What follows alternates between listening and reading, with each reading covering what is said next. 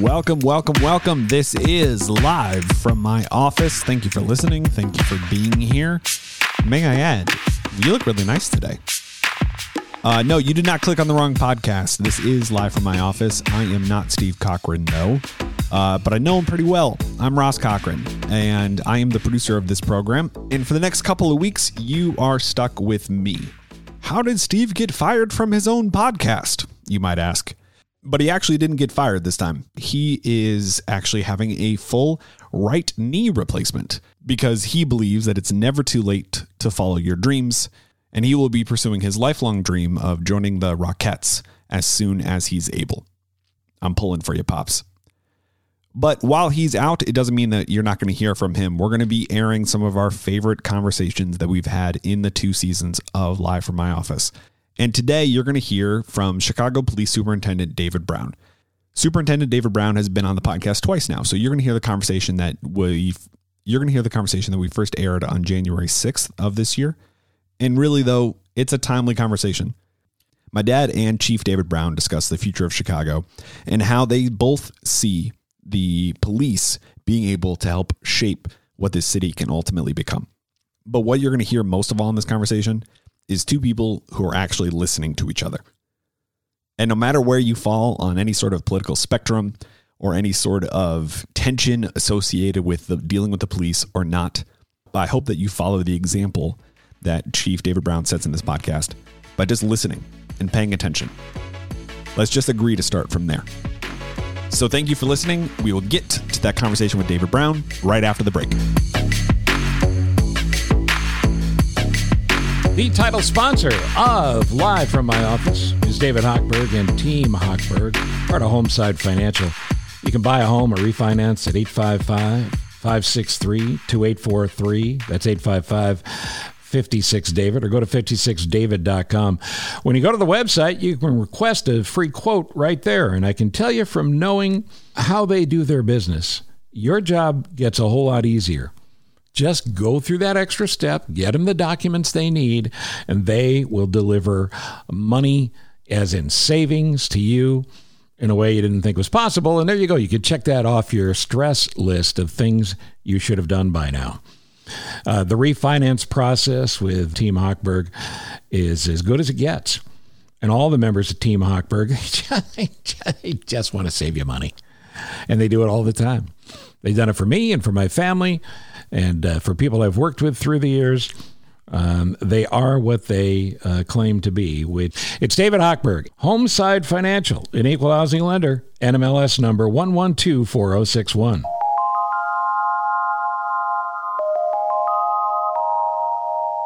It is a pleasure to once again welcome to Live from My Office, Chicago Police Superintendent David Brown. The best of the holidays to you, sir. Thank you, Steve, and the same to you and your listeners. Thank you so much. By the way, what do you get the police superintendent for Christmas? Are you hard to shop for?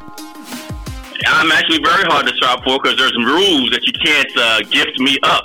So you can't report to me and gift me as a rule. You know, you don't want any ethical lapses or transactional gifts. You know what I mean? So, I'm hard to shop for. Yeah, I suppose so. But we men, we're always, there's complaints about us being hard to shop for. But when you have your family, you have everything. So what else do you need? Well, I'm a Texas guy, so this is really cold to me. And I know this is just the beginning. So heavy socks, a little bit of extra layers of underwear and like that. Yeah, that's that Dallas blood, not completely gone yet, is it? No, not at all. This is something to get used to. All right, so listen, you and I talked over the summer, and you were cautiously optimistic, as is I, about the city that I love and that you're growing to love. You're probably already there, and that's Chicago. And I do love Chicago. I really do. I would argue that you got this job in April at just about the toughest time you could possibly get. I mean, the stuff that's happened is crazy. Between COVID and the tragedy of George Floyd and the riots, you got to be a tired man. 2020 really has been a year like no other year in our country's history. It's really, seriously, a perfect storm of events. Not just the pandemic and George Floyd's murder on videotape, but the the reckoning around race in this country that, has really included policing, but other industries, and people have expressed their anger in various ways. But a year like no other.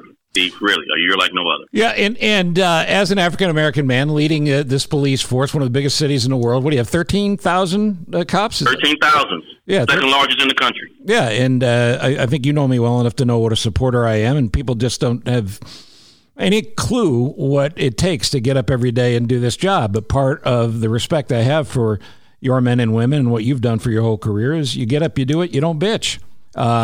Maybe you need to bitch a little more. Maybe the public needs to have a better understanding of how hard this gig is. Well, let me on that same note, let's talk about what's happened this year as it relates to violence. Number one, obviously homicides are up over 50%. Shootings are up over 50%. But officers shot at or shot are up 300% this year. It's unbelievable. We've had 79 officers shot at or shot. That's a 300% increase over last year. And I would argue speaks to the courage and bravery of our officers to run toward danger during the most challenging time in policing history. And that challenge, a lot of it comes from this fact that we live in a world now where everybody thinks they have the answer because they have a phone with a camera on it. There's a lot of focus on body cams, and that's fair. I think you were one of the leading guys in the country when you were running the Dallas department for those years to try to have more police accountability. But how do I think what body cams will do, obviously, you show your flaws, but more prominently, it'll show all the great committed, dedicated work that our officers do day in and day out, more so than it will show flaws. I think we all have to accept that we are human and we make mistakes. But the vast majority of officers caught on videotape, you'd be very proud of their behavior. But how do you do your job? How do you create the law and order we all allegedly want to live in? I know I do. In a world where everybody's got a camera and everybody's got editing software and they can make the picture be anything they want, and 5 minutes later it's on Facebook. I think one of the things you have to do is not just depend on mainstream media to tell the great story of what police do for this country. I think you have to be in the social media space very aggressively telling the story of the great work that officers do day in and day out. You can't be silent. And I would encourage our silent majority of supporters for law enforcement to do the same, that the loud voices often drown out the silent majority, and we just ought to be in that space of social media, very aggressively telling the great news of what police officers do for this country. Yeah, and I know, and you certainly know, but I know in some of the toughest neighborhoods in Chicago, there's folks that the best part of their day is when they see a cop on their corner or whatever, so they can just live their lives. I'd love to see the CPD start telling those stories and let the people in the neighborhood say, listen, I am so glad these guys are here.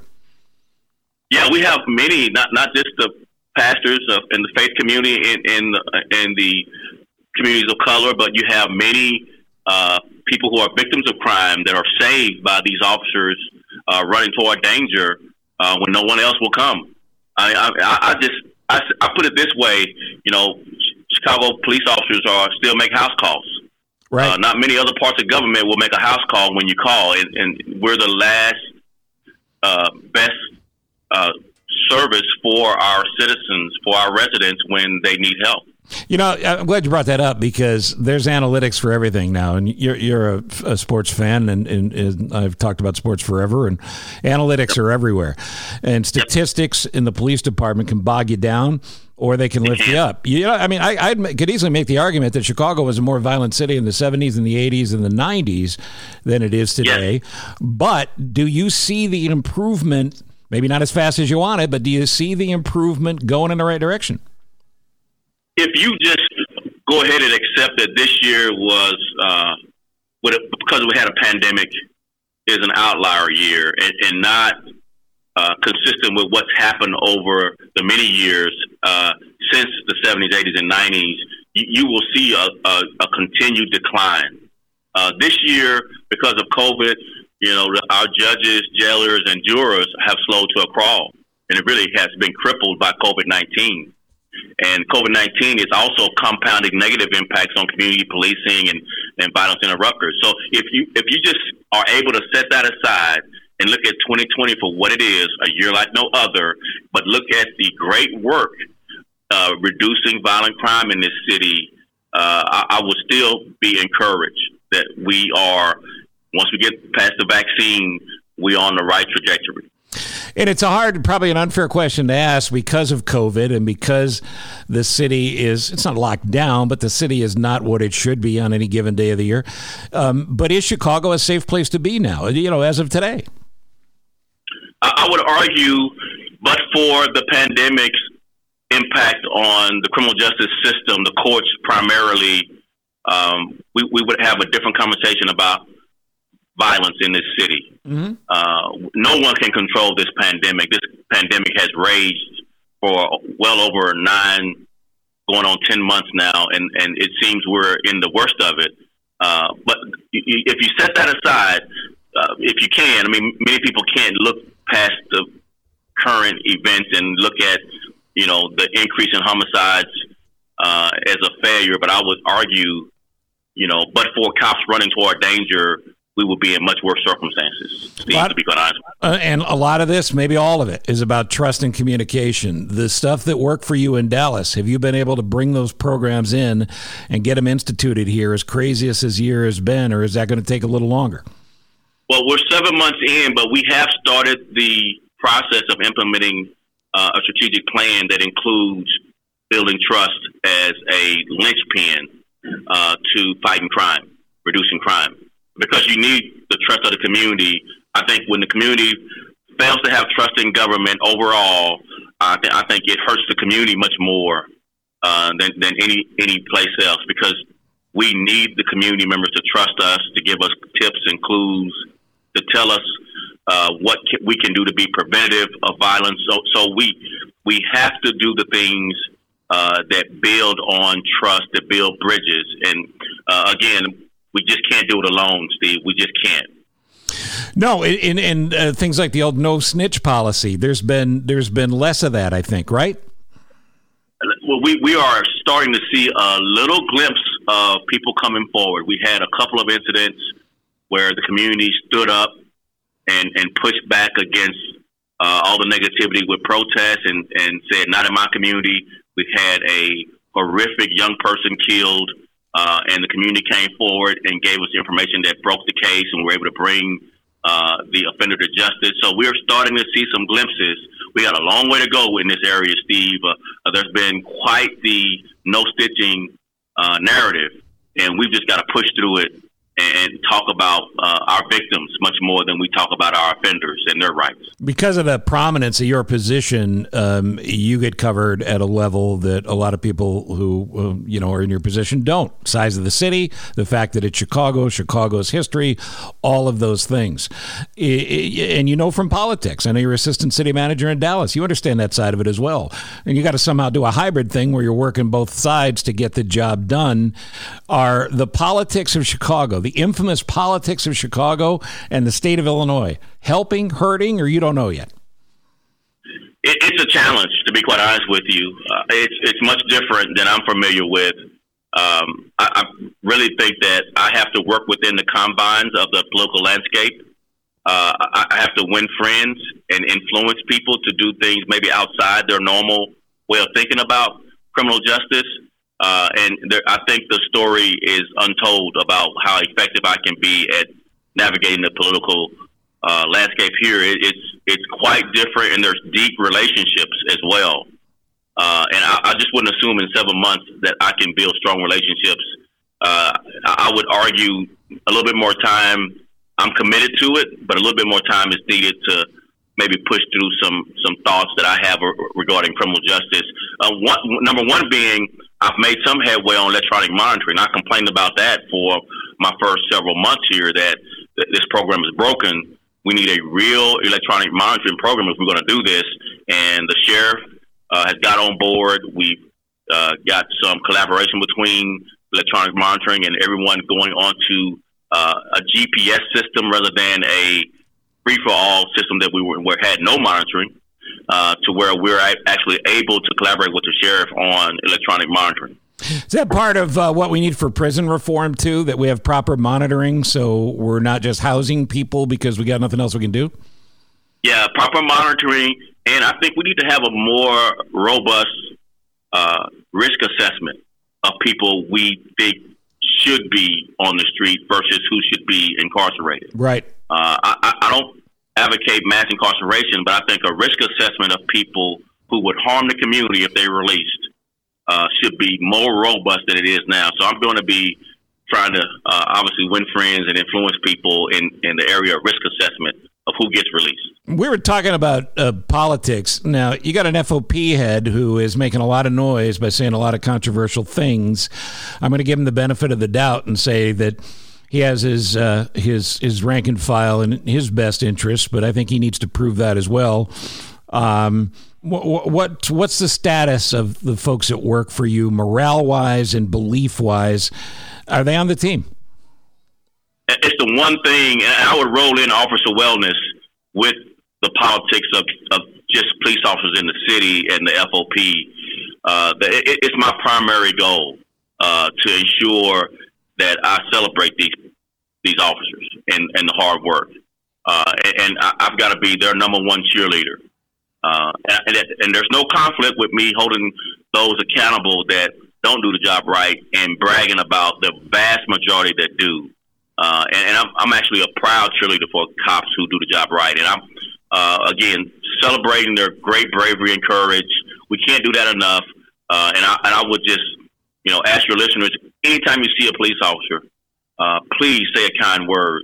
Thank them for their service. It goes a long way in continuing to have these people risk their lives for us. Yeah, and I would say so that's no small thing. No, and more now than ever. Just a thank you is a big deal.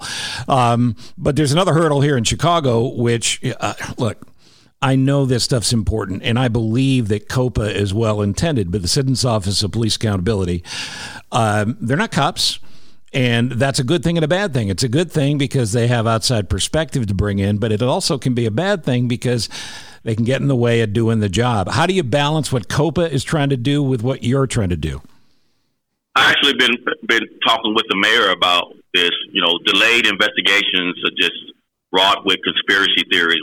COPA's got to get with it and get these investigations concluded. These officers are kept lingering. It doesn't speak to accountability because it's so delayed. I would just push for any kind of fast-track investigation, particularly the high-profile. Again, I would love to include more collaboration with COPA. I understand the need for oversight. I really do understand the history here. But again, these long delays in investigations are just not helpful at all. It just speaks to what we already are in, a conspiratorial kind of climate in this country. It just adds to that. Now, the public is entitled to know when things are problematic, but I would argue we're not entitled to know when it violates due process in an investigation, and it seems like we want it both ways. Do you have that sense or not? Yeah, we are a nation of laws, so due process has to be at the forefront of everything we do. I say it this way: you don't want to treat your officers one way and then demand that they treat the citizens another way. Right. So if you want officers to treat people with respect, you have to treat officers with respect and give them their due process while still holding firm to hold them accountable when they make a mistake. But you can't, be on your high horse with everything's got to be done right in one area, and then when it comes to officers, we break every due process rule to get our revenge. That's just not helpful at all. It doesn't encourage people in any way that things are fair. So I would just argue, let's be fair to everyone. Let's still hold officers accountable, but let's be fair. I think that people, if they take a step back, they have a sense of this. And I feel very badly about what happened to Anjanette Young. It was a story that CBS 2 made a very big deal in the past couple of weeks about an arrest in a wrong house. Right. A couple of things here. How does that happen? Does it happen a lot? And how do you avoid it happening? I mean, are those easy answers at all? They're not easy answers. This is 2 years ago. nearly 2 years ago. So long before I was on the job, but I will just say this: I've accepted that it's my responsibility to fix it. One of the things that search warrants have to do is they have to have very strong oversight, not just depending on the criminal justice process because the judge signs the warrants. It's internally within CPD, we have to have strong oversight. You can't have everyone serving search warrants. And when you go to the wrong house, because mistakes are going to happen because you're utilizing informants that might point you toward a house they think this guy's in, and it's the guy's moved and someone else moved in. I mean, it could be various reasons. I'm just talking broadly, not Miss Young's case, but you have to have strong oversight, and you just admit your mistakes. Just be the first to admit your mistakes and apologize, and don't try to hide anything you've done. I would argue that it's the cover-up more than anything that causes people to really be upset with what happened here. Yeah, the cover-up is always worse than the crime. And in the case of Anjanette Young, pardon me, my throat's a little froggy, I guess, from the holidays. But in the case of Ms. Young, a lot's been made of the fact that she was handcuffed naked in her house and it was the wrong house. It's a horrible situation. I get that. I really do. And I feel terribly for her. But this also goes to when we in the media report the number of shots that are fired in a situation. A police officer is trained to neutralize the situation that they believe they're in first. Yes? Well, let's make sure we're careful with this segue to officer safety.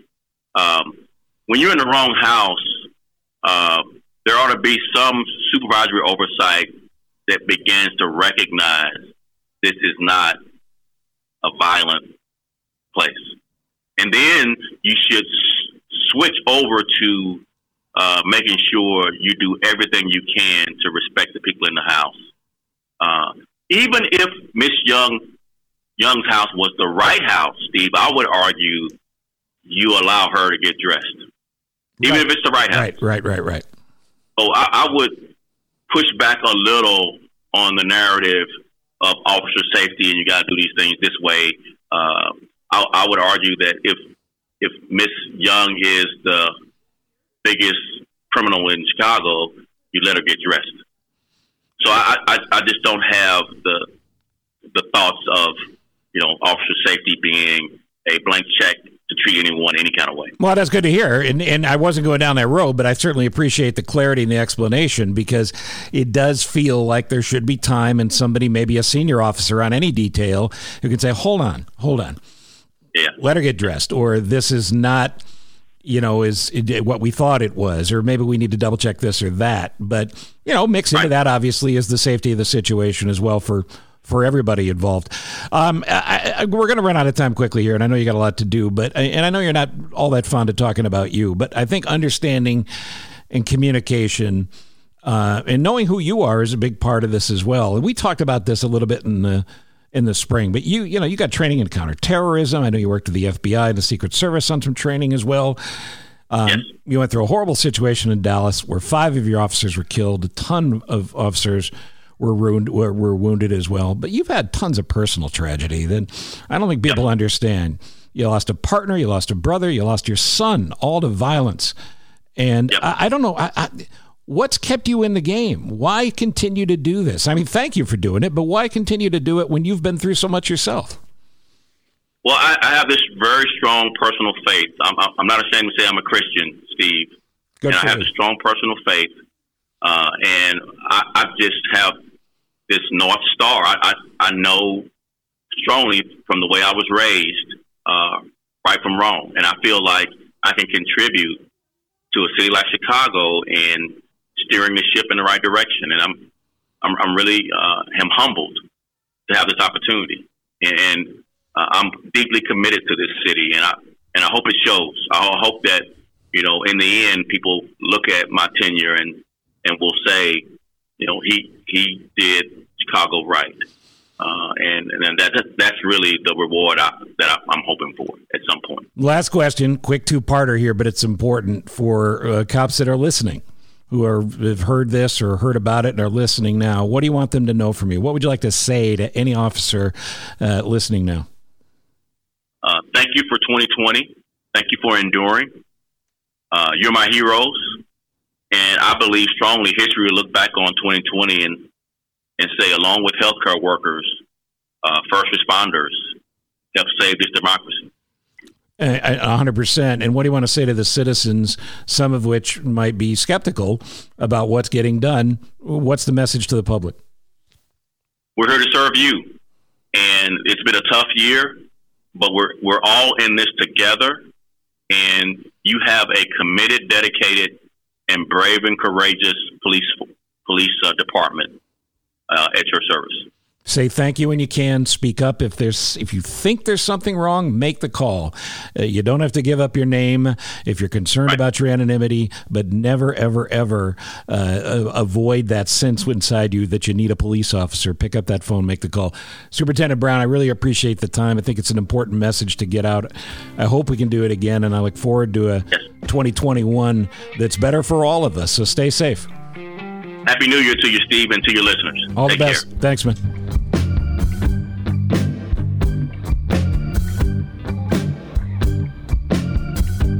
Thank you for listening to Live from My Office, a service of Monkey Run Productions. All rights reserved. The podcast is hosted by Steve Cochran, and it's mixed, edited, and produced by me, Ross Cochran. Support the show by subscribing wherever you're listening and by telling your friends about it. Follow Steve on all social media channels, including Facebook, Instagram, Twitter, and LinkedIn. And make sure you check out this episode's show notes for relevant information discussed during the conversations. You can also email the show directly at thecochranshow@gmail.com with any questions or comments. And that's the best place to tell us about your favorite nonprofit so we can make sure we mention them on the next episode. Steve is available for corporate speaking gigs. He would love to MC your event. And occasionally, he's funny. Thank you for listening. Head to cochranshow.com for more.